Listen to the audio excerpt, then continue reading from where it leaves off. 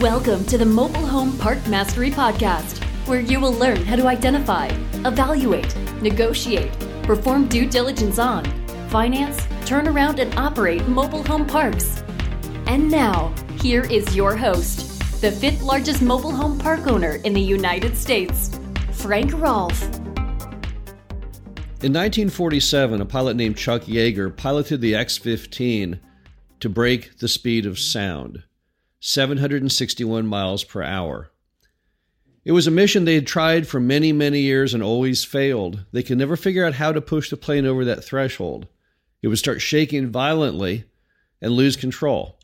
And with Yeager always willing to push the throttle that little bit extra, they finally were able to devise a way to break the speed of sound. And today, of course, planes fly up to 3 times that speed. But nevertheless, it all began back in 1947 with the X-15.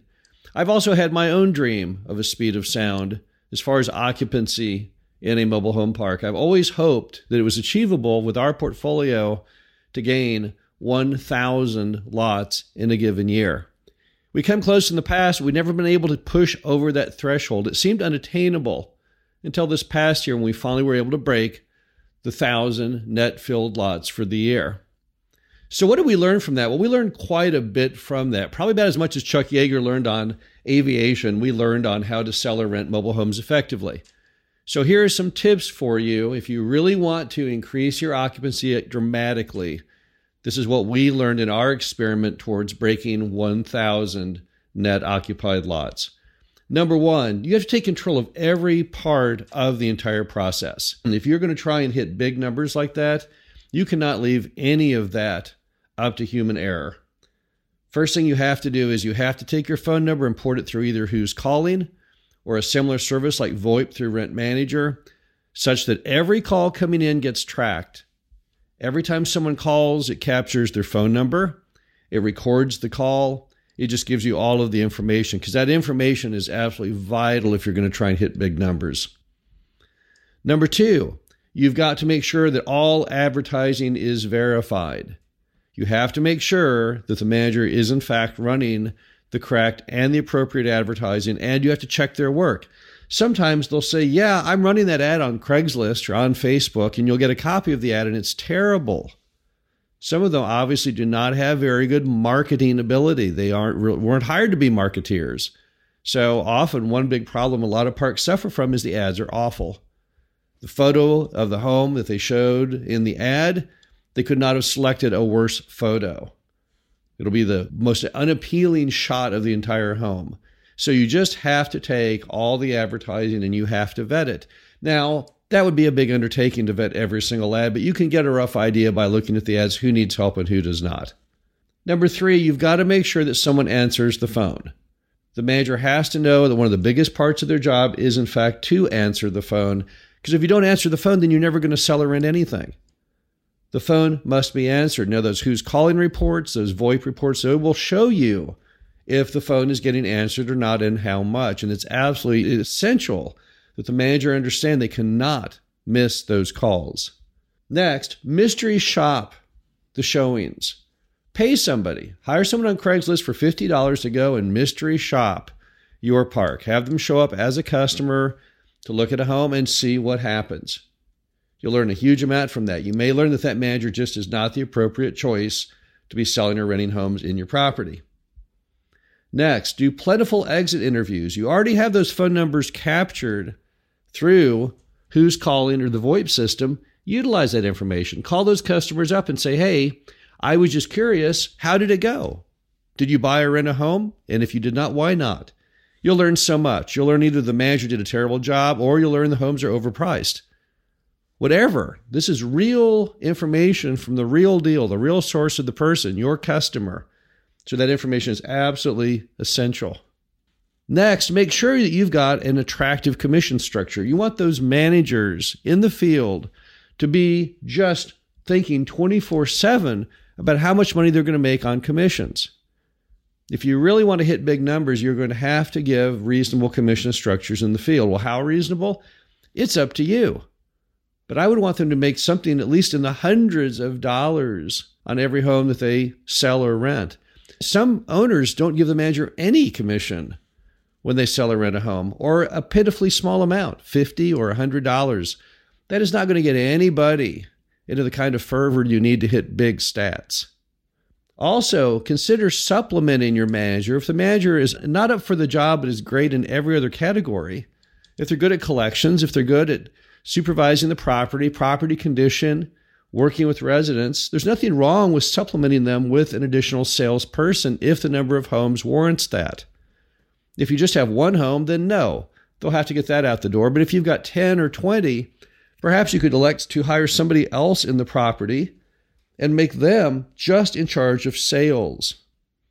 That often can give you the real boost you need, because now you have a single focused person on one tight, narrow area, and hopefully someone who has a background in sales. Many mobile home parks have already living in them people who have a sales background. Might be a retired car salesperson, retail salesperson. These people have all the sales skills that you need that your manager may not have, and it's a perfect team supplement to get the job done. Also, make sure that you've got office hours on weekends and at night, because many of your customers, they work, and that's great. You want them to work. That's how they have the money to pay you to begin with. But you've got to set your hours around what your customers need, not what your manager needs. And having the manager work on a Saturday, and maybe not at all on a weekday that corresponds, that's the kind of thinking you need if you're actually going to get more customers in the door, and often the better customers who are very busy with their own careers. On the pricing side, use some common sense. Go to a Walmart. If you're going to rent a home for $800 a month, let's make it $795. Let's use the old Walmart approach of dropping it down by a few pennies, because it just sounds so much better to the consumer. Also, don't be afraid to take small losses on homes to get them out the door. If you look at a vacant lot, which is worth $0, and then you look at the occupied lot in that same property, which might be worth, let's say, $40,000, do you think it might be worthwhile to sell that home at a $5,000 loss to gain $40,000 of value? I would think so. Think like a car dealer. When people make you offers, be flexible. Flexibility is the hallmark of hitting big numbers, because it's been learned in every other industry since the beginning of time that the most important thing is to close the sale if it's within reasonable realms of profitability. If you look at the books on any car dealership, on every single one of those Camaros that was sold, you'll see probably a different sales price. One might be a little bit higher than the next. One might be a little bit lower than the next. The point of it is they got the deals closed. So you can be flexible on pricing, because at the end of the day, where we're making our big money is by occupying that lot. We're not making our big money by renting or selling the home. Not a home dealer. Let the home dealers worry about that. Let that Clayton manufacturer, retailer up the highway, sure, he has to obsess because he gets no further profit. If he buys that home for $30,000 and sells it for $29,000, he'll go out of business pretty rapidly because he made no money. But you, as a park owner, if you buy the home for $30,000 and sell it for $29,000, well, that's okay, because that occupied lot is worth $40,000, so you still made $39,000. It's just a different perspective when you own the property the mobile home sits on. Also, be aggressive if you can on RVs. In many parts of America, you can place RVs on mobile home lots with no restrictions from the city. In other areas, you can place RVs on mobile home lots, but it can't not exceed a certain percent of your total lot flow. The important thing to remember is that a lot of Americans are buying or already own RVs, and they're retiring at the rate of $10,000 per day. And many of those people are going to then sell their home and retire into the RV. I know many people doing this, very upscale people doing this. I know a college professor who recently elected to sell his house, a really nice house, and just travel America in an RV. Would those not make good customers? I think they would.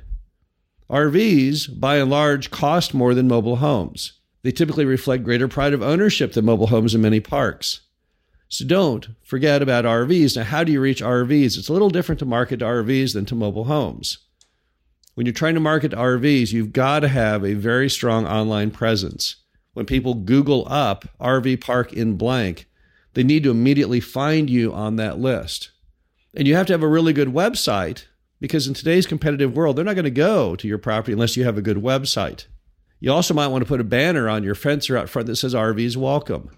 Now, when the RV customer comes in and they express the desire to be there for an extended period of time, if not forever, then that is the kind of customer you need to try and get into your mobile home park lot, if in fact it meets the laws of your city and or state. Because you're going to see a whole lot more of that coming up. Many more Americans after the pandemic are thinking about their life and what they want to do with their life. And they're already getting turned on to the whole idea of being away from people, being in a more natural setting, outdoors, lower density. And I think this will be a much bigger part of the customer base of mobile home parks going forward. Also, you never want to miss the opportunity for organics. And organic is when someone pulls a mobile home from another property into yours. How do you get organics? You be on the radar screen. You can have a big banner on the front of your sign that says, "Move here for free." If anyone ever calls you wanting to move their mobile home in, give them MVP treatment. And most importantly, watch for opportunities to collect in large numbers of organics from other mobile home parks that are being torn down for redevelopment. Every time you see an ad or your manager sees an ad in the paper talking about a mobile home park that is being redeveloped, you need to jump into action. You need to call that owner, call that manager and say, "Hey, I've got a place for those residents who need to move. How many can I get?" If you jump on those projects with gusto, you'll be amazed how many lots you can pick up. You might even be able to pick up every single vacant lot in your entire park off of that one transaction. Remember that when they redevelop these parks, often the park owner or the developer is the person who is given the responsibility by the city to get that zoning to move those people to new spots. So they really welcome your call with open arms because they see you as the solution to pushing their project forward. The bottom line is if you do all these things we just talked about and you do them in tandem, in unison, you'll be amazed at how many lots you can fill. And filling lots is one of the key ways to make money with your mobile home park. So this is definitely something that's worthy of a lot of thought and introspection so that you too can break the sound barrier of filling your vacant lots. This is Frank Rolfe with Mobile Home Park Mastery. Hope you enjoyed this. Talk to you again soon. Thank you for listening to the Mobile Home Park Mastery Podcast. Be sure to visit us at mhpmastery.com to subscribe to the show, read our show transcriptions, and access all of our great information on mobile home park investing.